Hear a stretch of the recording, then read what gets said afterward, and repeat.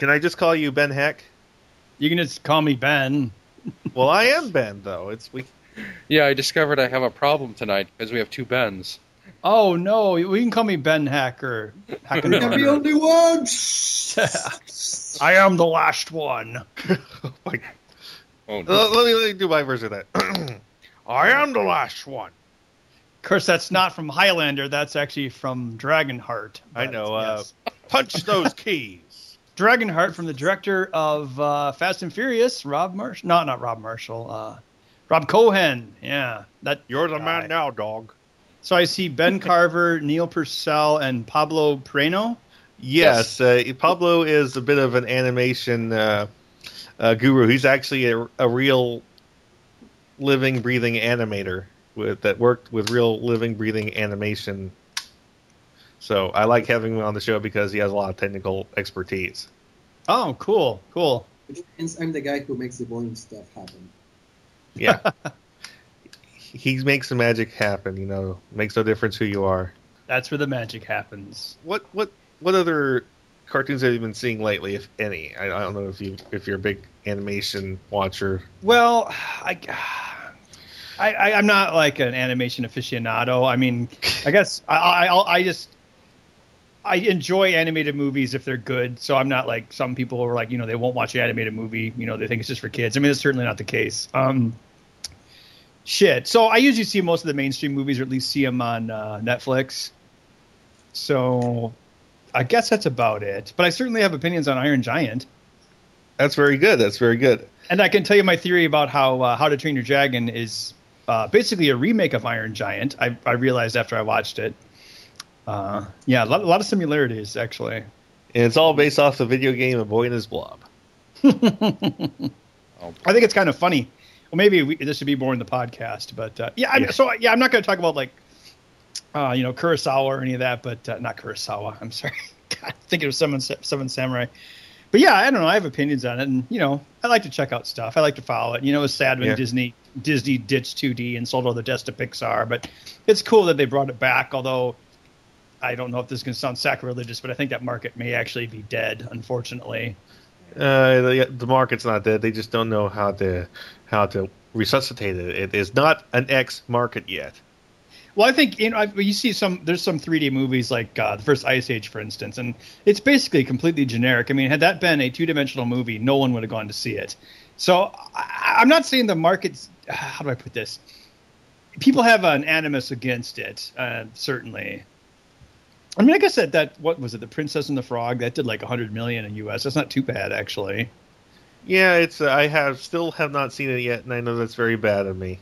Of course, 14 years ago, $100 million was a lot more for a movie to make, and that was considered not successful for like Hunchback of Notre Dame and Hercules. So, the bar is actually a lot lower than it was. So I guess that's actually not that good. But yeah.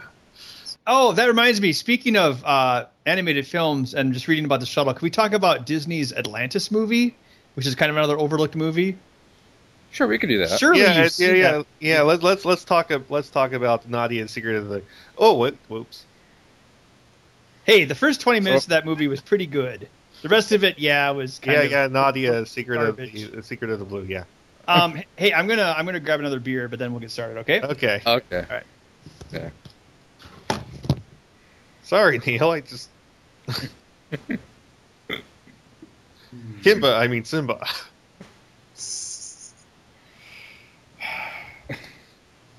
Remember that Atlantis movie is a part of Gargoyles continuity, Neil. Oh, we can bring that up on a later show. Greg Weisman did it to himself.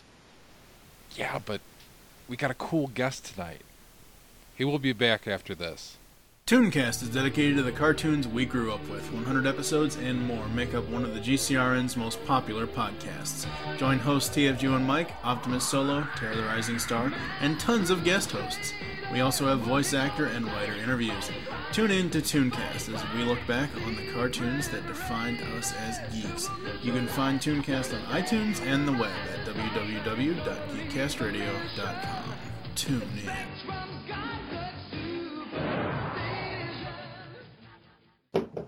Oh boy, I love this movie. I actually rewatched it just today just to get the love back. I'm back. What did I miss? Nothing. We're just making jokes. I was telling Ben to behave himself. Yeah, Ben, behave yourself. Oh, Not that bad. Okay. All right. Welcome again to Animation Aficionados. I am your host, Ben, and we're joined by my co-host, TV's Mr. Neil. I still function. And we have joining us again Pablo Prino. Hey there. And of course our very, very special guest, the one, the only, Ben Heck. Wanna bet? Right? That was the next line in the transcript. That was Great stuff, Scream. Yes. This is bad comedy. Then Orson Welles shows up. He's like, I will do anything for wine money. Yes. I have this sick feeling at the bottom of my stomach that Transformers Dark of the Moon will be Leonard Nimoy's last movie. Oh, no. Wait, Leonard Nimoy is in Transformers Dark of the Moon. Yes. Yeah, He's Sentinel Prime. Wow. That's a neat surprise. I gotta tell that to my boy. Nah. Well, at least he didn't die a week after recording all of his lines. Yes. Fingers crossed. Yes, and tonight we will be talking about one of the greatest animation classics of the 90s, That nobody ever saw. The Iron Giant. Yeah. Directed by Brad Bird, who also did Ratatouille, The Incredibles, and a little-known short from the 80s called The Family Dog. One of the greatest animation directors of our time. And now he's directing the animated Tom Cruise in Mission Impossible 4 Ghost Protocol. Yes.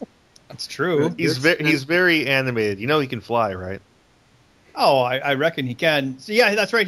Rat Chef was 18 months away from release, and they fired its director, and Brad Bird came in and saved it. Yeah.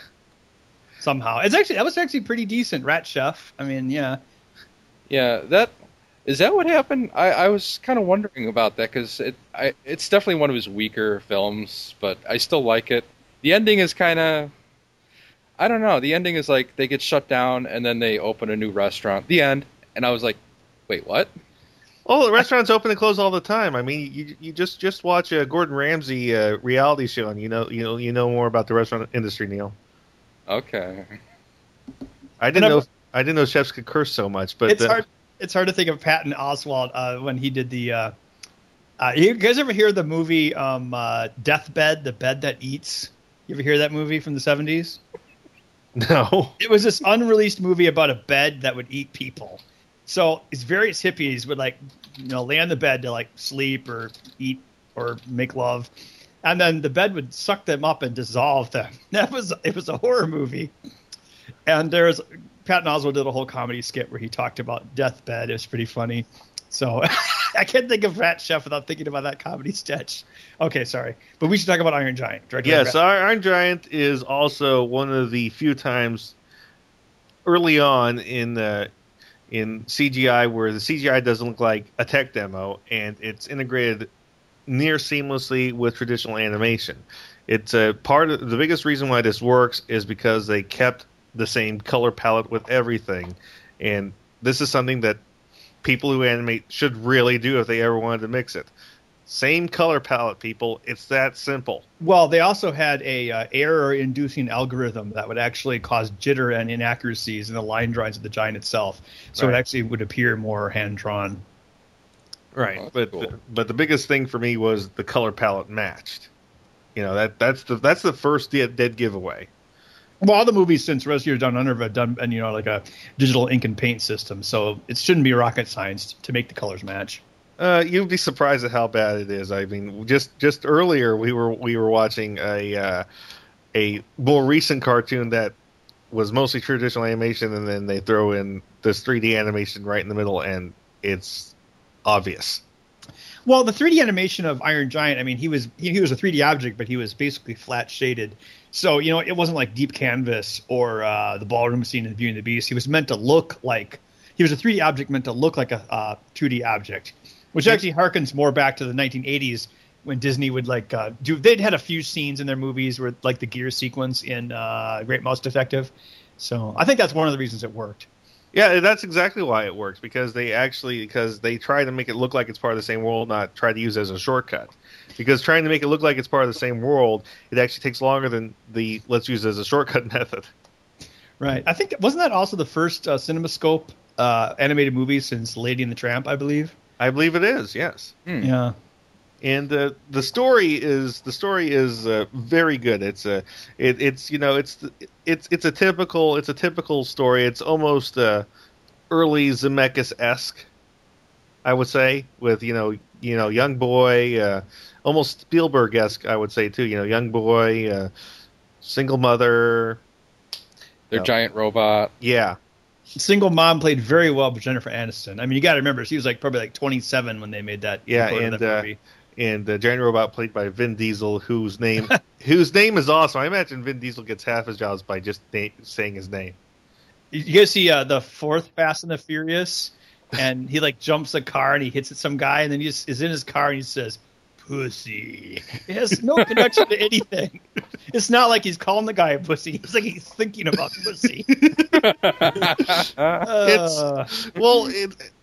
I think. Is that his real legal God-given birth name, Vin Diesel? I don't. Probably not. If it is, then his parents are awesome because he sounds like he's named after a supercharged truck fuel.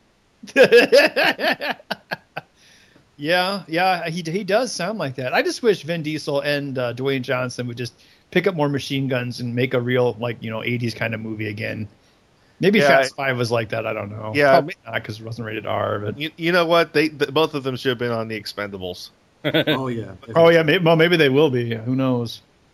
Okay, but like I said, I just love the heck out of Iron Giant. It is the animation itself is stellar. It's amazing. It has this style that lets you know immediately what era this story takes place in. It's the very first shot of the movie is Sputnik floating through space in orbit.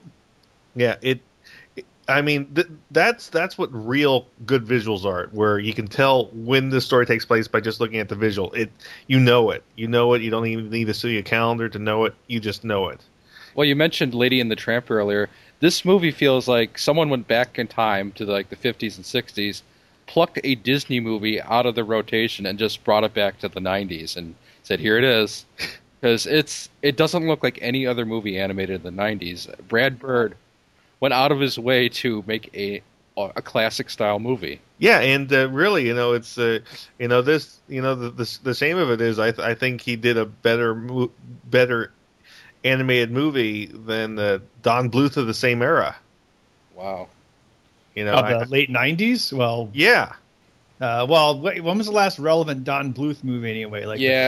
The first Land Before Time, before. I think there were so many fucking sequels. Can I say that word on this? Oh yeah, we gave up a long time ago. There were so many sequels to Land Before Time, and it's now It's now in the future. It takes place in. Seriously, there's 23 sequels to that goddamn movie. Bluth isn't responsible for any of them, though. I know. He made Dragon's Lair. He's responsible for that. Yeah. Oh yeah. Well, they wheel a dump truck full of money at his door and say, "Can we make some sequels?" I mean, he's only human. Right, exactly.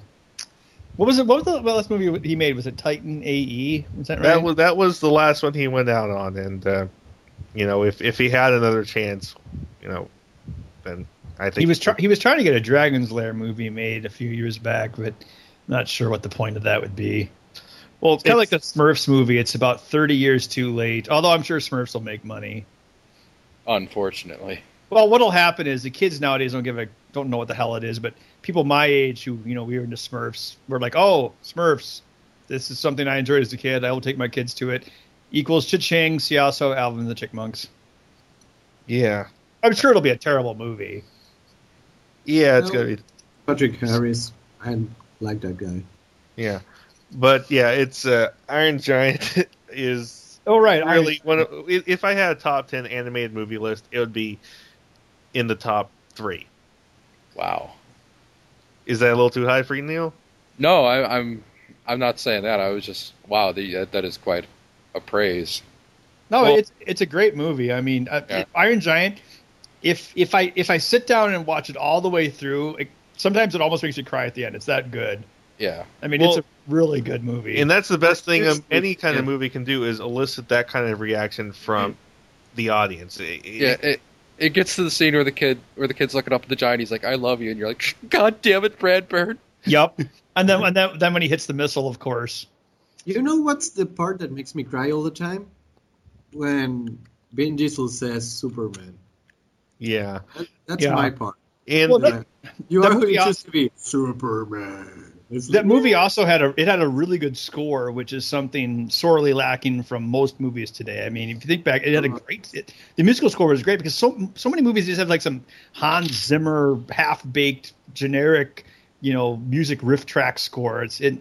But yeah, I mean, it's not just the movie itself, but the score is really what makes it work. I mean, look at E.T. E.T. had a great score, and that was one of the reasons it was so successfully emotional. yeah, it's I just gotta say right now, I did not connect with E.T. when I saw it, and I still don't connect with E.T. because just something about it screamed wrong in my brain. I do not get the E.T. love and all that, and I'm going to expect a lot of comments and emails because I said that, but I'm sorry. Oh, E.T.'s a solid movie. It still is. It's a solidly made movie, I agree with it, but it didn't elicit an emotional reaction from me other than boredom. It's because they use Reese's Pieces instead of M&M's. That was back when Steven Spielberg would end a movie instead of dragging it on for 20 extra minutes like he has with his last 8 films. I think he's actually still an interesting filmmaker, but E.T. at the end, E.T. flies away and Elliot just looks up and is like, "Oh, Elliot's become a man." Bam, movie's over.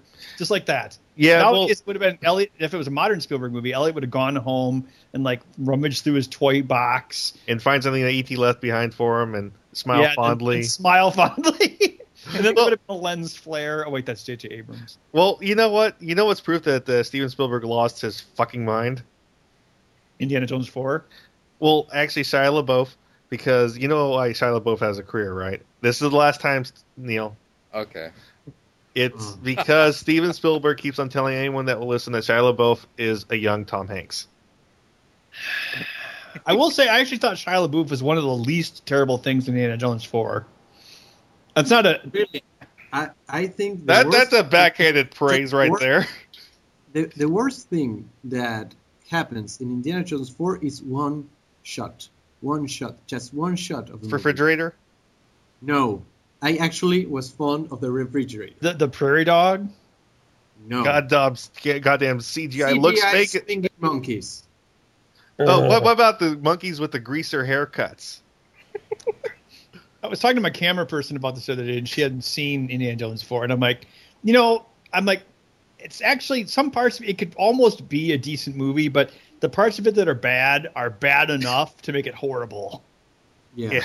Because not all of it's horrible, but the parts that are like the fridge. I mean, that is, first of all, the entire scene in the the nuclear bomb test town had no purpose in the plot whatsoever. All they did, some artist in the storyboard department said, "Oh, I drew this picture of Indiana Jones looking at a nuclear explosion," and Spielberg's like, "We got to put that into the movie somehow," and so they made a whole scene about it just to make that happen. That's exactly what happened, because what happened was, you have all these artists drawing concepts. The whole idea is Indiana Jones in the 50s, nuclear age and all that. Mm-hmm. Somebody probably just doodled that, and then Steven sees it and says, "Oh, we need that, and also we need the young Tom Hanks in this movie." That whole scene had nothing to do with the plot. Oh, okay, we should talk about Iron Giant, a better movie that takes place in the 50s. What was it, 57, wasn't it? Yeah. Yeah, and the difference I like between Iron Giant and E.T. is this. In E.T., the military, the government are portrayed as assholes. But in Iron Giant, at the end, the military are actually the good guys. They were? Yeah, remember the general was totally awesome. Well, they were victims. They weren't antagonists, I guess is how you could put it. Yeah, the one government asshole. Yeah, well, he's more of a pencil-pushing bureaucrat, but the general, the actual soldier himself, was awesome. Oh, yeah. Can't argue with that. Because he knew it was a mistake, and he was willing to die for it because that's what it was. And after what's his face fired off the missile. Yeah. Yeah, that was let's see. I guess we kind of jumped to the end of the movie there. I know, but I was just bringing up why I like Iron Giant more than E.T. Yeah, well, let's see. What else happened in Iron Giant? So there is the beatnik character who was like the surrogate father in the movie. Then Let's see what else happened. Well, Lilo and Stitch had a lot of similarities to Iron Giant, although, I don't think anyone in the right mind would think it's a better movie, but it's... Hey, wait a minute. Then Lilo and Stitch was directed by How to Train Your Dragon, which basically was a remake of Iron Giant. Think about it. It's like there's like a guy, and then he finds this thing, and it's like really dangerous, but then he befriends it, and then everybody wants to kill it, and then he uses it to fight off a even worse force. And then there's like explosions too. I guess that's similarity. Yeah, that almost sounds like Transformers. I thought it was cool in Iron Giant really, not only aesthetically they set up the time period, but he was watching horror movies, and they had diners, and I don't know, it seemed really authentic and coffee cups. They got the coffee cups right. The coffee cups. Really? Yeah, the coffee cups in Iron Giant. You don't remember the coffee cups? I remember the coffee cups. Well, I'm sure there were coffee cups. I didn't realize that they were right or wrong. Well, that style of coffee cups from that style diner have to be a certain kind of coffee cup. Oh. I don't even drink coffee, and I know this. I thought Jennifer Aniston, I mean, I'm sure not all of us her, but that character was done really well. I don't know. She played like a single tired mom really well, for like a 27-year-old, hot young babe or whatever she was back then. Yeah. I thought. And you had Harry Connick Jr. as the hipster, Dean. What's his name? Yeah. No, Beatnik. So he didn't drink PBR. He was a beatnik. He wasn't a hipster. Ah. You gotta get acquainted with your 50s lingo, Daddy-O. Yeah, let's see. What else was good about that movie? Well, what was good about it is what was missing from it. And it's something that I've bitched about in a lot of movies, and it's the fact that the origin of the giant is never given. Ah, yes. Yeah, it gives you a mystery. Of course, now that I've said that, they're going to make Iron Giant Begins. Iron Giant 2 in the beginning. Well, that's a very good point. There's never enough mystery in movies, and even when there is mystery, eventually it's ruined. Like that Alien prequel that they're making for some goddamn reason, Prometheus, right? Yeah. The rumor is it's something like it's kind of like a Chariot of the Gods thing where these aliens created man, and we go there. That's the premise, I guess. And so basically, some alien race was delivering a ship full of alien eggs to come and destroy Earth. Yeah, so they're going to explain the space jockey. Yeah, basically. The space jockey who has a giant trunk and is like melted to his chair or something. Right, but I'm just saying they're going to explain that. It's like, ugh. It was a very cool set piece that created a lot of mystery, but I don't think that was ever meant to be a living creature. I know Ridley Scott, and I think that was never meant to be a living creature. And then all of a sudden he's like, "Oh, I need another couple million. Let's make it a living creature." Really, I always thought it was like a pilot or something. I know, but I'm just saying that the way it's like the skeletons fused to the chair. I think that. Oh, give me a break. Ridley Scott probably couldn't draw a map around his block on a napkin. It was H.R. Geiger that did that. Yeah, that's true. And Geiger is creepy as all fuck. Yeah. But the point being, yeah, there's never enough mystery left. And yeah, didn't he basically just fell to Earth at the beginning, right? Yeah. He had the dent on his head. It's like, what happens? Like, who knows? I mean, some of it's sort of revealed at the end when they have the action sequence when he gets upset. I mean, you kind of expect that anyway, but it still doesn't really explain much. Well, it doesn't have to explain anything because all you know is this is a strange visitor to our world, and the first person it meets that it befriends is this boy, and through this boy it learns the best of humanity, and I think that's the most important message because like I said with E.T., I mean they have this whole almost alien autopsy scene that's this terrible traumatic thing, and humans are assholes, District 9 style and all that. It's I hate the humans are assholes trope with movies about alien visitation. Why can't you just ever have, what happened to Close Encounters of the Third Kind? Bum, bum, bum, bum, bum. I don't know. I don't know if I didn't really construe E.T. as being humans are assholes. I mean, because literally, if that did happen in real life, I mean, I'm sure the government wouldn't even be that how do I put this? Obligatory toward. It would probably be a lot worse, you know. I gotta go with the Monsters versus Aliens scenario. What about Cowboys versus Aliens? Hey, that's just big dumb fun. Oh, you know, we could get into a whole argument about how like 9 out of 10 movies these days is about aliens. I've always wondered if that is like something political, like it has to do with the zeitgeist of the era. But that's probably beyond the scope of this conversation. Because you think about it, like we had a bunch of alien movies under Clinton, then we had a bunch of like Iraq conspiracies in the Bush years, and now we're back to aliens again. So we did have aliens in Iraq. We did. What movie was that? The first Transformers movie. Oh, I knew that was coming. Wait, but robots aren't aliens; they're robots. Well, I could say the alien robots from the movies are aliens. I can't. Well, I guess they are alien robots. Yeah. What about Transmorphers? They're fugly as hell.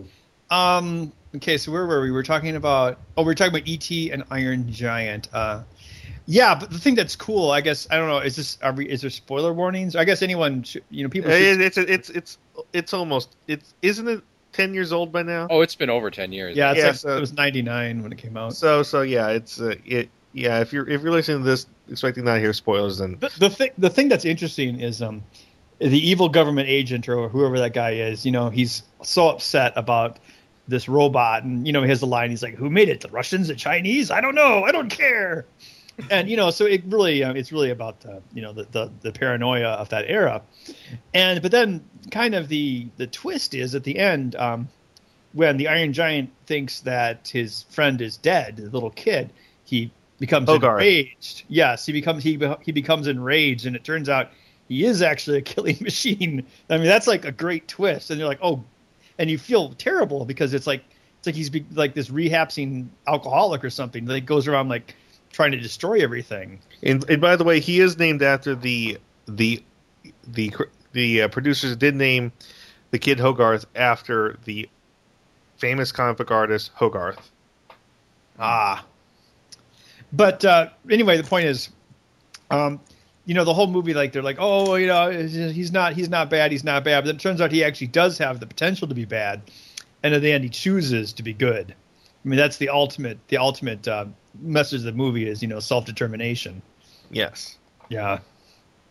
It really is one of my favorite movies. It's it hits me right here. Yeah. What about that scene? It was kind of weird. It's like they're in the junkyard and Hogarth is talking to him about like people dying after they see the deer die. Yeah. Which is great because, everything in that movie is set up. Like when he gets hit by the train, he breaks, but then he can fix himself, which of course sets up the end, the movie. Yeah. And then he sees the deer die. So, it sets up the fact that he understands what death is. So when he thinks Hogarth is dead, he thinks, he remembers the deer, and that's why he gets upset. Yeah, he understands that it's not like what he is, where he can repair himself. If Hogarth dies, Hogarth is gone. Right. But yeah, it's really weird because they had the part where Hogarth is talking to him about like life after death and having a soul, and it's kind of weird because most mainstream movies really don't get into religion that much, but back in the 50s. A 10-year-old boy would have been raised religiously, and he would talk about souls. Yeah. And it just kind of, it makes perfect sense, but even for a modern movie, you don't see that much. Even though it's perfectly normal, they usually shy away from religion. And I'm not really saying this is, support of religion necessarily, but it's just, it's interesting to see because it makes sense. That's what the kid believes, and that he would talk to the robot about that, and that was actually a really touching scene. Yeah, and I think that's one of the strengths of the movie, and it treats everything natural because not having that in there would not be natural. It would feel like when you watch later parts, it'd feel like something's missing because these producers and executives would like to shy away from stuff like that could be any bit construed as leaning one side or the other. And right. Well, one thing that happened was Warner's had they had that movie Quest for Camelot. Because, after Disney started making Wukong mega bucks in the early 90s with like Aladdin and Beauty and the Beast and Lion King, every studio and their brother launched animation divisions. Yeah. And Fox had the Don Bluth movies such as Anastasia or whatever the hell it's called. And Warner's had one called Quest for Camelot, and it was like this generic movie, and it lost a bunch of money. So basically, what happened was they basically were like, well, screw this, and they basically left the Iron Giant team alone. They're like, you know what, they didn't micromanage them to the ground. And of course, they didn't have very much. I think they made that movie for like $30 million. So they did very little money. Yeah. And so the people working on the movie actually went in and like on their own time to finish it, which is pretty remarkable. But that shows how much they believed in the story. But my point is, so because the previous movie had lost so much money, Warner just kind of gave up. So they didn't micromanage Iron Giant into the ground, which I think is one of the miracles of why it. I mean, I think Warner's is actually they're more of a hands-off studio than others, but yeah. I think that's actually one of the reasons it turned out so good was that it wasn't, designed by committee into the ground because they'd given up at that point. And of course, then shortly after they shuttered their whole division. But thank you, Quest for Camelot, for sucking so much. What was interesting about that junkyard scene was that it was a response to the scene in Bambi where the mother dies, and then immediately the next scene after that is Happy-Go-Lucky. They actually took the time to reflect on death. Mm-hmm. Yeah, it was really well done. And nothing. It wasn't really preachy either. It's in the 1950s and someone shoots a deer, and it's not like, oh, he shouldn't have done that. It's just like, nope, the deer is dead. So it was basically, it sets things up, but again, it wasn't preachy or trying to have a message of any particular kind. It just stated things as fact. It was honest and simple, but it's still that doesn't mean the point can't be brought across. Yeah, it's very well done. Yeah, it's Pablo, you have any thoughts on the technical aspects of the movie? Well, I can say that up to this date, I still can't understand why people get CGI wrong. I mean, it's incredible. I love the retro design that they have because it's not only a movie that's set in the 50s. It is also a movie that looks at science fiction the way that the 50s did. It's not like if Giger's alien showed up or one of the Bayformers showed up in the Iron Giant. No, it was a 50s evil alien robot. That was great. That's a good point. Yeah. Also, I like the designs too, because the character designs, they have the body shapes of the 50s. Yeah. The Stone character has the hourglass figure. You don't get to see that these days, sadly, in animated features. They're all trying to be. They're turning more bland each time, if not overly stylized. Just seeing a peanut figure in an animated movie, that's great. Not to mention, I love Hogarth's animation in the face. Well, Brad Bird is, if I had to imagine, he's probably like his early 50s at the latest, but it's probably, oh God. I guess it probably just kind of, harken back to his childhood. I would assume some of that was probably an influence, like the style. I mean, like one of us couldn't really make a movie about the 50s because we didn't grow up in it. Well, that reminds me, the movie I was working on up until last Friday, it's called Anina. It's a local animated feature film here from Uruguay. And even though the dates are never stated anywhere, the whole team works as if it was set in the 80s.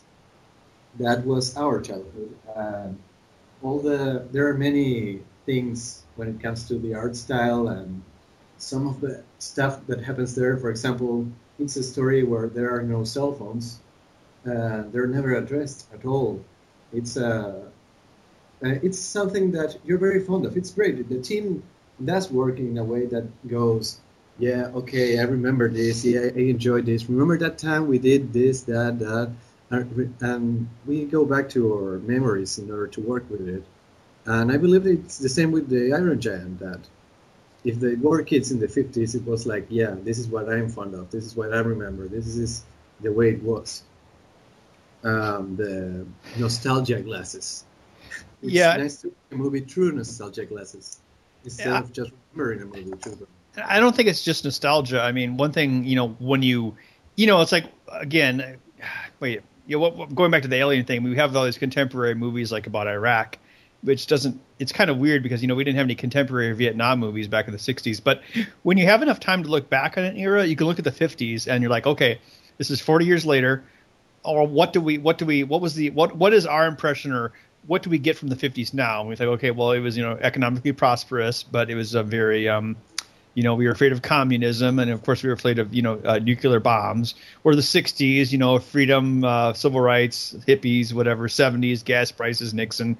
But my point is, once you've got, what you can use with an era in history is, if you want to use the, I hate to sound like a film critic, but the zeitgeist, the spirit of an era.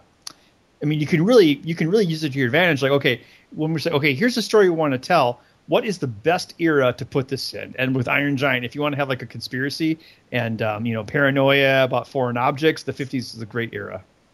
It just fits. You could tell the same story today, like Lilo and Stitch did, but it doesn't have the same prism or the prism of magnification of the issues that it does by setting it back then. Yeah. I like the part in Iron Giant where he's at the drugstore and he's like, the agent's like, ever hear of Sputnik?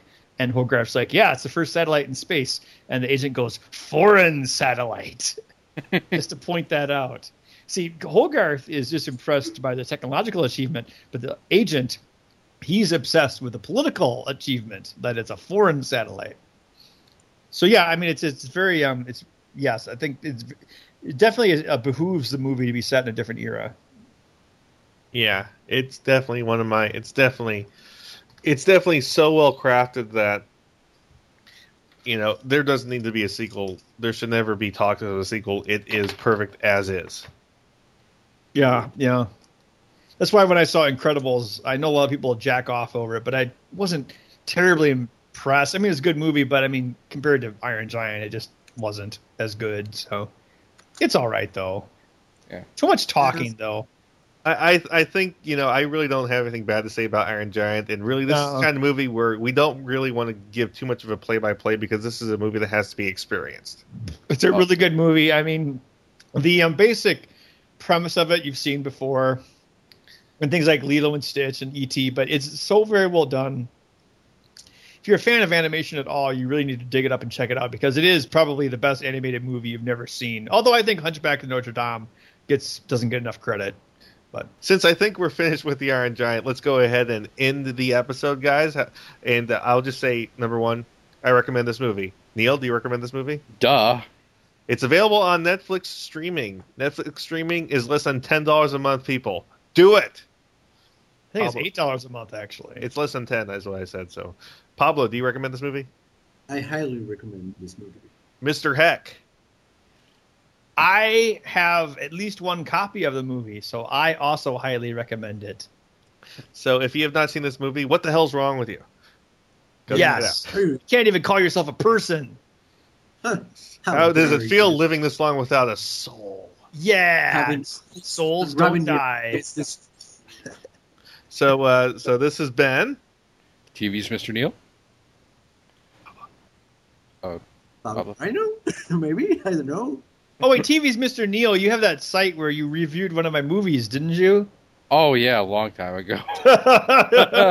I think that's gone now. We should talk about that. Your review is pretty funny. And Ben. Oh, Ben Heckendorn, star of the Ben Heck Show, and yeah, that's me. All right, and good night. Night. Bye. Soundwave, jam that transmission. Rumble frenzy, ravage, rat bat, eject, operation interference. No, there will be no Operation Interference. I am TFG1 Mike, and you should be listening to my very first podcast, the TFG1 Podcast. 24 episodes covering the entire U.S. run of the 1984 Transformers cartoon. I also have a few supplemental episodes and an interview with Stan Bush. I bring in guest hosts who will be full-time co-hosts in Steve Megatron and fan of the show, now co-host Pecan Court Michael. So check out the TFG1 Podcast. You can find it on iTunes and the web at www.geekcastradio.com. Transform and roll out. And now starts the post-show. We'll call this the Lights Out segment. Oh my god. Okay, I'll bring up the hose. Oh, I'm sorry. Downloading new drivers for my video card. Yeah. There we go. All right. What do you think of the Wii U? Well, I was thinking about selling a few kidneys to buy the controller. So you just want the Nintendo branded tablet then? I was being a little facetious. I never was a fan of the Wii.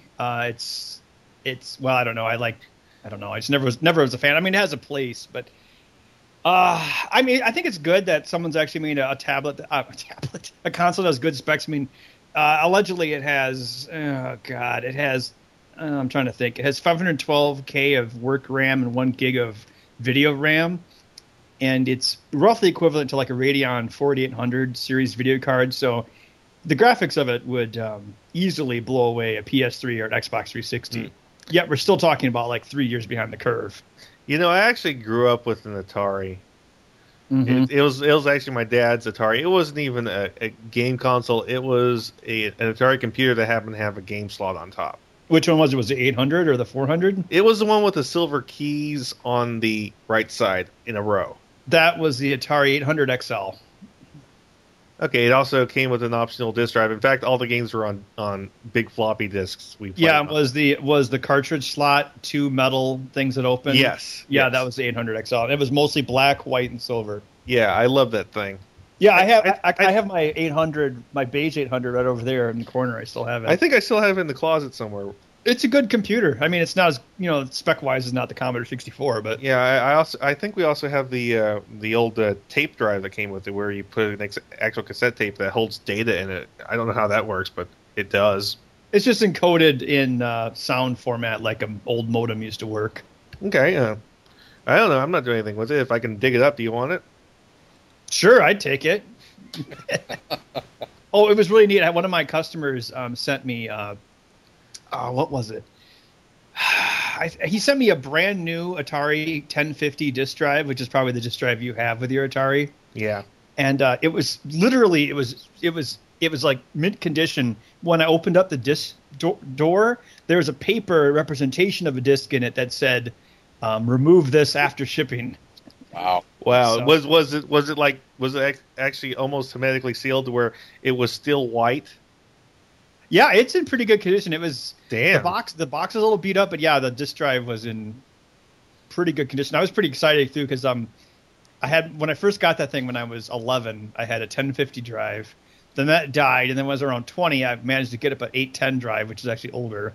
Then that died, so then a client sent me a 1050 drive. I was pretty excited.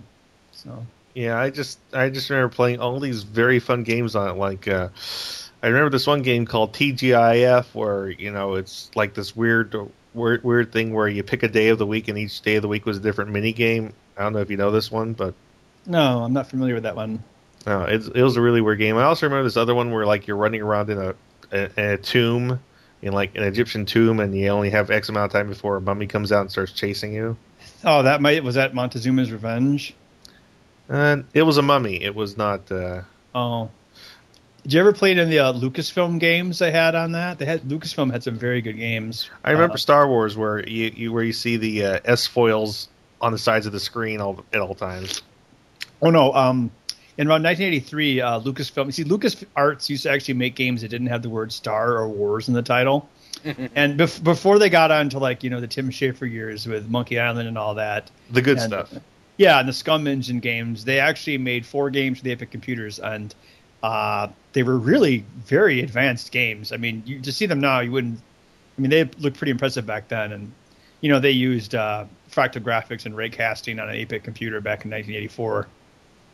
So, yes. Cool. Oh, well, we were talking about the Wii, I guess, right? Well, I just love tech. It's I have an Android tablet. I have an Android phone. I'm a very big Android advocate.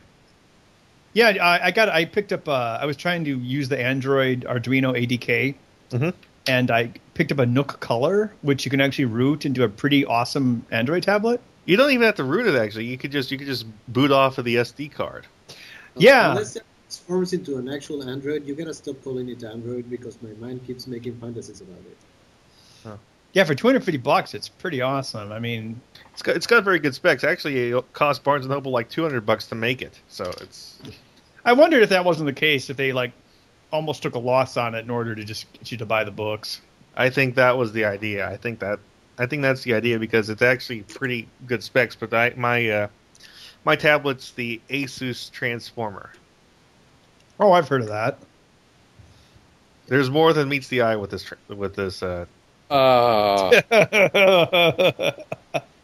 So when you watch your tablet, can you tell what the hell is going on, or is it a bunch of shaky cam nonsense? I like this guy. Yeah, Pablo's not a fan of Michael Bay. Yeah, I heard that to accommodate the 3D and like the latency of vision, he increased his average shot from 0.5 seconds to 0.75 seconds in the new movie. I was going to go see the third movie, but after seeing the second one, my IQ dropped precariously low, so I couldn't risk it. Well, I couldn't do that and drink. I'm still hoping for a movie that's called Transformers that actually has Transformers in it. Well, they did make one of those. It came out in '86.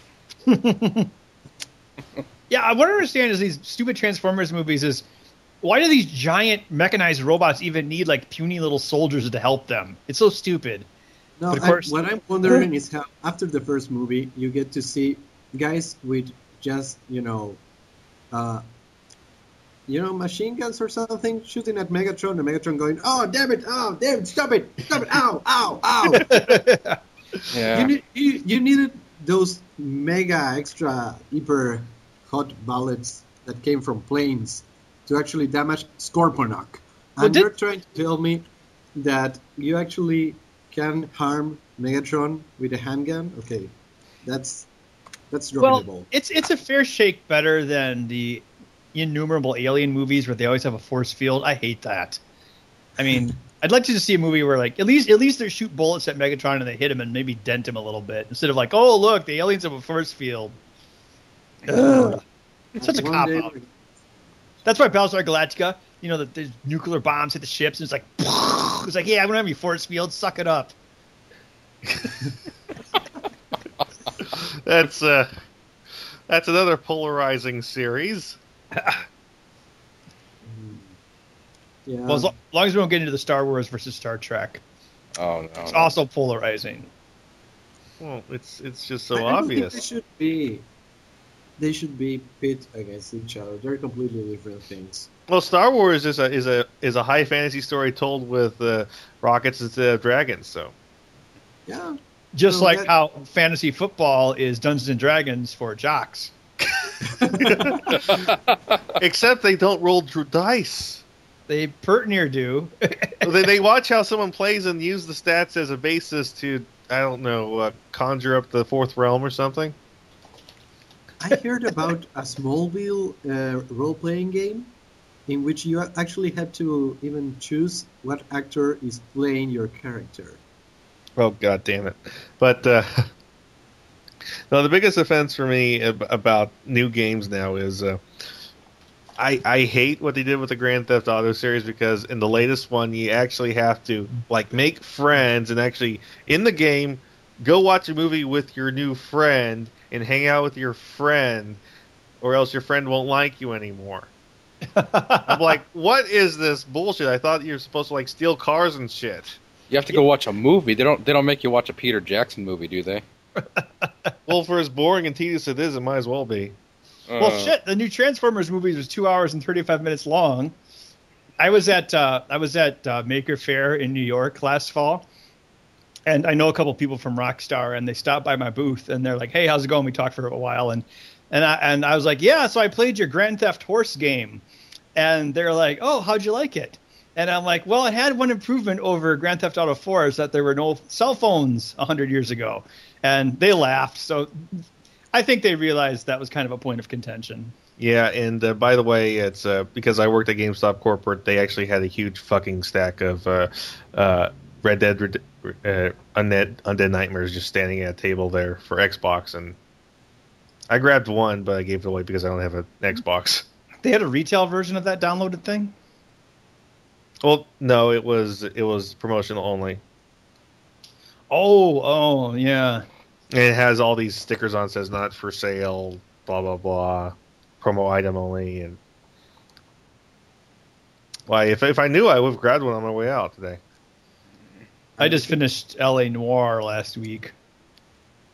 Talk about Uncanny Valley. Well, I don't know. I mean, it's actually, I think the faces in that look better than your average Robert Zemeckis thing. So, Oh God, why do they look so fake? Stop doing that. Really, I don't know. They look pretty good, I think. No, I mean in Robert Zemeckis. Why the thing is like every few years he's like, okay, we can try again, and then it's like, no, not yet, Robert. He used to be such an interesting filmmaker, but now he's made this motion capture stuff for like 10 years. It's like, what happened to the guy who made like Contact and Used Cars and Forrest Gump and Back to the Future, and even Death Becomes Her was infinitely more interesting if you ask me. Although I kind of like Polar Express, but still. Actually, Beowulf. Beowulf, the last 20 minutes or so of that was pretty exciting, I thought. I thought. I am the darkness and the light. I am Beowulf. Tell you what, I like Beowulf a lot more than Avatar, because at least it wasn't 10 years long. And at least it wasn't a 10-year-old story. Yeah, Dances with Wolves. Oh, actually, no, Fern Gully. No, Avatar, it's actually Dances with Samurai. No, have you watched Fern Gully like since 18 years ago? I've seen it, but I think Avatar ripped off a book. I heard that. I'd never seen Fern Gully, and then it was on Netflix streaming. I watched it after I saw Avatar, and it's actually a lot closer to Fern Gully than even Dances with Wolves. I mean, I'm not saying it's not highly derivative. I'm just saying it's actually more derivative in that direction. Well, it's Pocahontas with Fern Gully with the substitutes. That's what the movie is. Yep. I did a kind of sort of podcast called Spoilers, just about Avatar. That's the only time I did it, and I think I explained it pretty well there. Yeah, and I don't know. I think Cameron lost it. Yeah, I mean, Cameron used to be one of my favorite filmmakers, and I'm a male with a penis, and I'll even admit to liking Titanic because it's a very well made movie, but with a new drawing scene. Well, yeah, but it's a well done movie. But I went to the midnight 3D IMAX showing of Avatar. I mean, I was pumped, and I was just like bored. And I mean, he still directs action better than anyone. I mean, the action scene at the end of Avatar, yeah, you can tell exactly what's going on. Especially, I watched it again on Blu-ray off Netflix just to give it another chance. I didn't hate it. I was just like, why does everyone think it's so good, And I mean, after watching Michael Bay shit, I mean, Cameron puts action scenes together like just very eloquently. Everything is, its relationship, all the spatial positioning is great, but it's still the middle of it's like just boring as hell. Oh yeah. You know what the sad thing for me is? I've watched the most movies I have ever in the last 4 weeks. Let's see, I watched Green Lantern, which was shit. I watched X-Men First Class, which was actually a lot better than I thought it'd be. I watched Transformers: Dark of the Moon, which I wasn't bored. That's the best I could say about it. I wasn't bored. Yep. Did you see Super 8? Was that any good? I did not see Super 8. I'm just against portraying the U.S. military as assholes. And I didn't know that military was assholes in Super 8. Yeah, it's that old trope. It's that old trope. I heard that in 20 years, J.J. Abrams is going to remove all the guns and put walkie-talkies into Super 8. Super 8. Now I get what movie you're talking about. The funniest thing for me is a friend of mine was very excited about it. I saw the teaser trailer, was like, and a friend of mine was like, please let it be a return to the classic 80s movies. And I was like, oh, that would be great. And then, well, they say it's E.T. again. Yeah, a friend of mine told me that he's like, Ben, you should see Super 8. You'd really like it. But well, if I don't see movies opening weekend, I don't see them till Netflix. Yeah, well, I'm definitely going to go see Captain America because they have the perfect director for that movie. You think so? Yeah. It's the guy who directed The Rocketeer. Oh, I know who he is, but I don't know. I'm not 15 Rocketeer, anymore. come on. Jennifer Connelly. I don't know. I mean, Jennifer Connelly is like the best thing ever put on celluloid in Rocketeer, but I don't know. I watched it later, and I want Captain America to be good, but I have a feeling it won't be. Sorry. I think it will be just plain good. It won't be outstanding or anything. It's just going to be a nice movie. I don't think it's trying to be anything more than that. And Well, that's I think the biggest problem Marvel has is they have AVA rats saying you have to make everything tied together. You have to make everything tied together. Oh, you mean like Iron Man 2, the Avengers 0.75? Yeah, you know what? And people gave the director flack for that, but I know it wasn't his fault. Oh no, that's why he jumped ship, and now he's directing Magic Kingdom instead because, I know that wasn't. So like, I know people blame him for it. I'm like, dude, that's all. Everything above telling him he has to make it link. Everything you hated about it was them telling, and everything you liked about it was still him. So I guess Marvel is like just stupidly cheap. Like the amount of money they pay people is like unbelievably low. So like they offered for Iron Man 2, they offered Mickey Rourke like, I'm not kidding, like $275,000. That was their first offer. And then it's like Pawn Stars, you bid low. But for a guy, no, that's ridiculous. Like $275, that's like TV actors make more than that. That's ridiculous.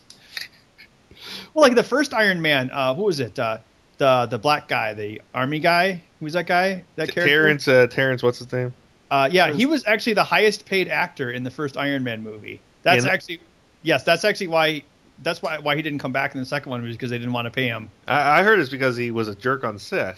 Well, I guess it was a bit of both. Like he was a big paid jerk on set. It's like, okay, you're being a jerk. We're not going to pay that much. And I think who they got to replace him was a much better actor.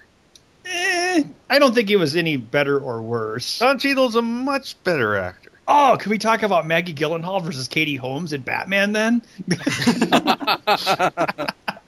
That's like picking a shit sandwich or a diarrhea soup.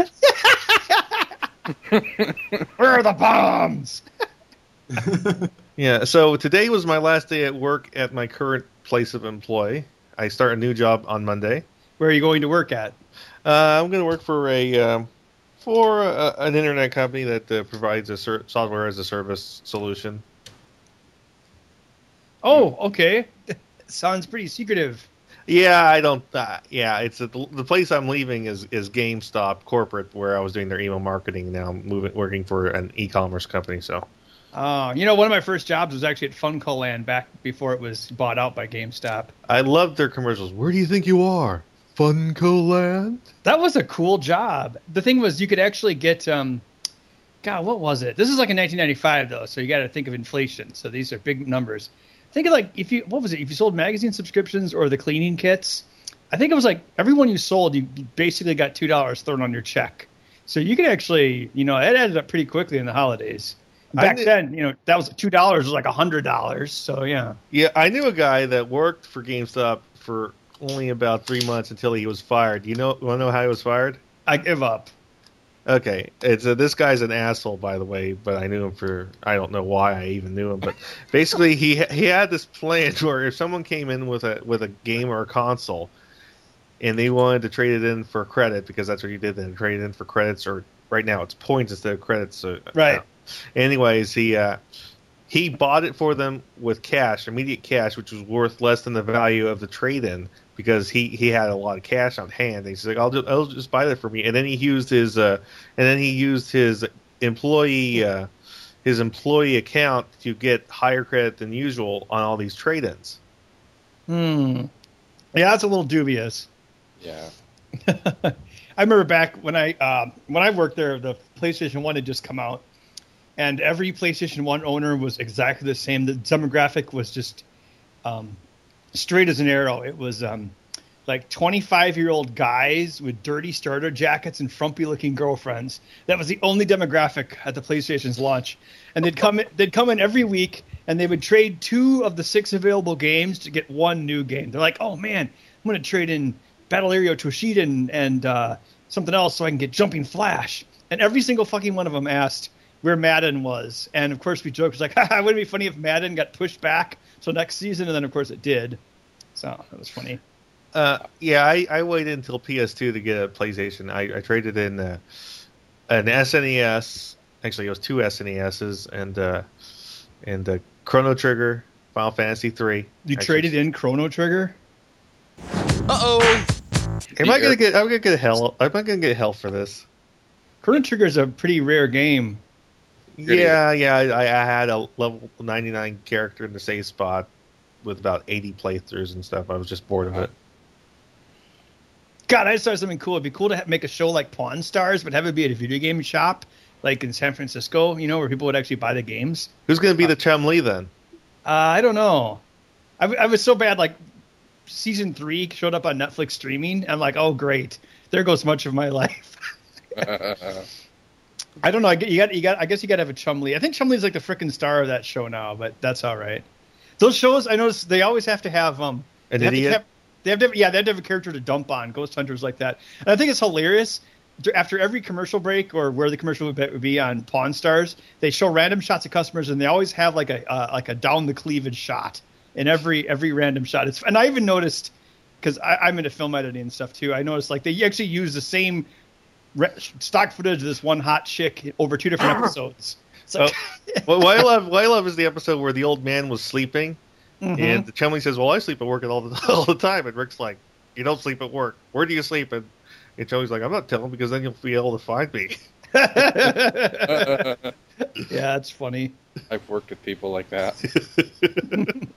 We've all worked with people like that. I think that's safe to say. I heard that one of the reasons that Ice Age 3 was so successful in international markets was that Fox actually bothered to get local stars and celebrities for the certain markets to do the voiceover work, and that's one of the reasons it was so successful. Not really. People don't usually look at that. I mean, we got 2 famous pop singers to make the voices in Tangled. However, most people weren't aware of this. There wasn't a lot of advertising over that. But at least these were good voice actors, actually. They have worked before. I believe the woman who did the voice for Rapunzel was the same girl that worked in Anastasia and even did the song. It's Thalia, I think, if I'm not wrong. Yeah, a Mexican singer. That poor Rapunzel movie. They rolled the 10-year development cost into the budget, so now it'll never make a dime. Wow. Glenn Keane had been working on that movie basically since Treasure Planet, so it's like the first Star Trek or the Superman Returns, like that's what they do. They roll Star Trek movie that was like trying to happen all through the 70s. So once it did happen, you look at Star Trek, the motionless picture, the motion sickness. Yeah, the budget is like $45 million. It's like, how the fuck did they spend $45 million on that movie? They didn't. But all through the 70s, all the work they did trying to make Star Trek, they rolled it into the budget once it happened. Same thing with Bryan Singer Superman Returns. How they have the Tim Burton Superman Returns or Superman Lives, Yeah, I've seen the Kevin Smith video. Yeah, and Nick Cage had a $15 million pay or play. So they didn't make that movie, but he still got paid $15 million to not be Superman. They got to take his picture of him with atrocious hair in the suit. Did you see those pictures that surfaced online recently of the suits they were trying to do? Yeah, the glow in the dark suits. That was like Joel Schumacher shit. Anyway, what I'm saying is all those costs got rolled into the 2006 Bryan Singer Superman movie costs. And people who badmouth Hollywood math. People who badmouth the Bryan Singer film, watch the Kevin Smith Superman video, and you will understand how lucky we were. Oh yeah, the Tim Burton one would have been atrocious, just like with the giant spider. Because spiders are the most fierce killer in the insect kingdom. Yeah, you and me understand Superman because we're from the street. I grew up on the street. And then I went to see Wild Wild West, and what else? A big fucking spider. His Prince rant is almost as good as that rant. Because Prince has like 40 songs in a vault somewhere that'll never be released. Wait, so Kevin Smith talked about this? Prince, yeah. Yeah.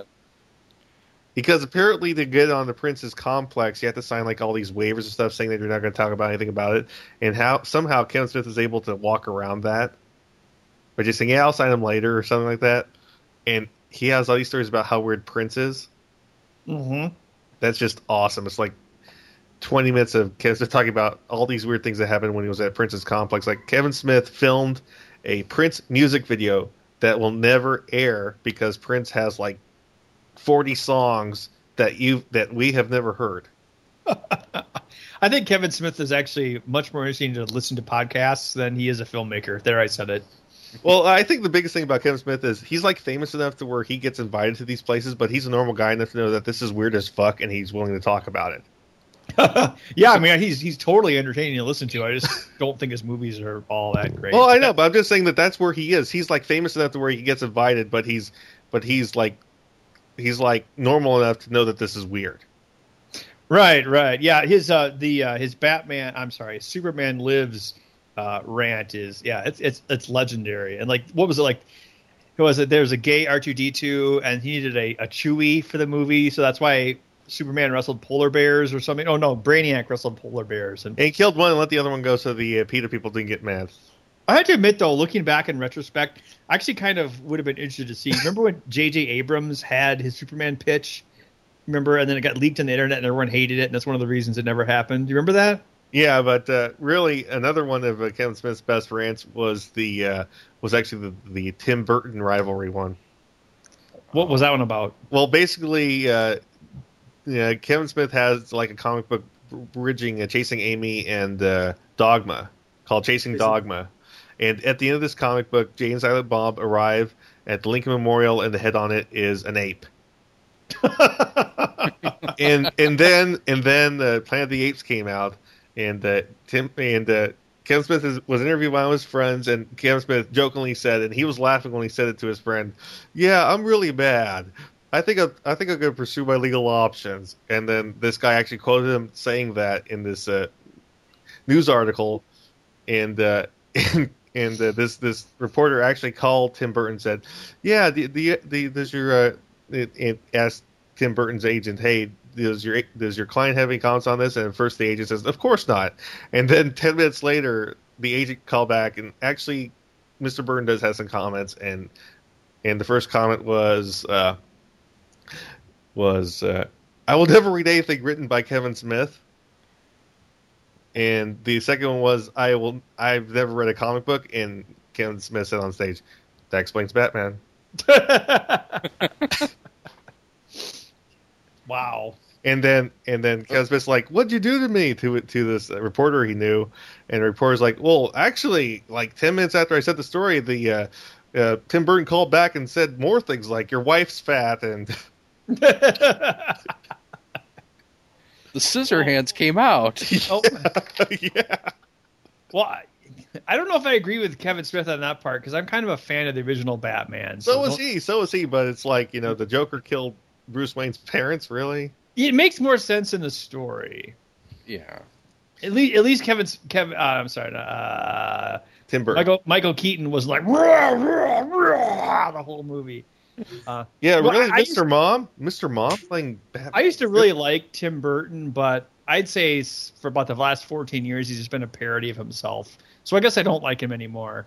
He always casts the Johnny Depp and what's her name? Helena Bonham Carter's wife. Yeah. So it's like Tim Burton's at work, like saying, "Action! I am the Red Queen!" Blah blah blah blah blah. And then he goes home and is like, "Hey, honey, how was your day?" "Well, you were there all fucking day. You know how it is." I mean, how does that marriage work? Don't they get sick of each other? I think Tim Burton is actually a construct of fear and hopes and lost dreams that just sort of formed itself into a goth-like shape. He did direct my favorite movie ever, Ed Wood, so I'll give him some credit. Yeah. But now, I don't care. Planet of the Apes, what the hell was that? Yeah, Marky Mark. Oh, why is he a movie star? As much as we can all hate Planet of the Apes, it's not as bad as Alice in Wonderland. I believe that's his worst. No, he made worse than that. I will go against every geek fiber in the world, and I did not care for Mars Attacks. I did not. No, I don't even have to say I didn't get it. It's not funny. There, I said it. Sorry. Come on, you have one of the most famous singers ever fighting Martians. Don't defend it, Ben. It's based off of a series of cards drawn by Wally Wood. It doesn't matter. The purpose. I was like, what the hell is with this movie? It's like fake as hell, and it's like he made Ed Wood, and he's like, oh, I'm going to make $100 million bad movie. I mean, I would love to be able to do that, but ugh. Actually, Batman Returns. I have tried. I saw that in the theater when I was, 15. I've tried to like that movie, but I just can't like it. I watched it on Netflix a couple years ago. Ugh. You know, as corny and bad as that Catwoman is, that Catwoman was still better than Halle Berry's. Remember at the end of Catwoman, she's fighting Sharon Stone, and Sharon Stone's like, "You can't defeat me. My skin is hard as marble." And then she's like, "Game over." And Halle Berry goes, "It's overtime." That's a great. It's a bad movie, but it's a great bad movie. Like when she's like laying there dead, and they basically stole the plot from the Crow and the Batman animated series. They stole something for that, but she's laying there dead, and there's all those cats around her, and then this completely obvious CGI cat walks up on her, and then there's a Halle Berry point of view. The cat breathes magical green smoke in her face, which that movie was so awesomely bad. The Crow. I mean, it wasn't Dungeons and Dragons awesomely bad, but it was pretty bad. Yeah. I saw Kung Fu Panda 2 this week. It was nice. Did they do the DreamWorks space? Oh, yeah, of course. It's Kung Fu Panda. The 2. What is that? I'm not familiar with that. It's every DreamWorks character does this smirk where like one eyebrow goes up and the attitude face. Oh, okay. I can see. I don't bother watching them. I don't have any kids, so I don't have to watch every Madagascar 12 or anything. So I just pick and choose. Okay, take a look. I just uploaded it in the chat. Oh, B movie. That's terrible. Yeah. Oh, okay. I get it. The DreamWorks face in all its glory. What? That's funny. Yeah, okay, that stick figures are funny. Oh. Well, that's right. They made that Fish Tales movie about fish that like stood upright for some reason. Stood up to sharks, yeah. Shark Tale, actually. Shark Tale, yeah. With Will Smith. Yes, because there's nothing kids like more than a Godfather parody. I heard that Paramount they're going to do their own studio and they might dump DreamWorks as a distributor. Yeah, I read that. Very interesting. Yeah. Very interesting. Well, I guess DreamWorks stock has been getting better lately because after like Shrek 4 and Megamind and Kung Fu Panda have all underperformed. Was Panda underperformed? Really? Oh, yeah. Yeah. But yeah, I like how they sum up a DreamWorks movie. There are talking animals, and they do things animals normally don't do, and they make this face. That's a DreamWorks movie. Yeah. I'm not defending them by any means, but it doesn't mean they can't make good movies, I guess. I mean, when Shrek came out, it was pretty fresh. I mean, yeah, Shrek was hilarious when it came out. Been beaten into the ground. The world needs less Will Smith movies. But Will Smith is our only movie star, didn't you know? Well, the problem with Will Smith is he plays one character. He plays Will Smith. Yeah. Don't ask about Will Smith. He saved the world from aliens for a whole summer. Like 5 times. Wasn't it funny, like the Men in Black 3, they were trying to save money by filming it in 2 parts, but they've already gone like far over budget, and that's ridiculous. Hollywood, God. Yeah, Will Smith. I don't think it's Will Smith's fault that they started filming it without a complete script. Oh, is he going to say, oh, hell no, in that movie? I've got to give you one of these. I'm pretty sure he will. Oh, hell no. I'm like, why the hell does anyone think a sequel to the not as successful Men in Black 2 10 years later is going to be... I just hope they don't make Ghostbusters 3. I just hope that dies on the vine. They made Ghostbusters 3. It was called Ghostbusters the video game. Well, Ghostbusters 2 was already not good enough, but we don't have you played Ghostbusters the video game? No. It's hilarious because it actually has a lot of the humor from the first movie again. Doesn't it take place like in 1992 or something like right after the second movie? Yeah. Second movie. It's actually hilarious because you play the new guy who they utterly disrespect and abuse. It's like they actually play the real characters where it's like, oh great, I'm actually with the Ghostbusters. They're treating me like they really would. Like shit. This job is not worth $11,500 a year. Yeah. That was a lot of money back in 1984. No, actually, it's really worth playing because like I said, it really does capture it correctly without any of the kiddification Ghostbusters 2 had. You know, the only part I liked in Ghostbusters 2 was where they did the fake commercial, and oh god, who plays Janine? The new Janine? No, Janine. She's the same. No, don't tell me I know this.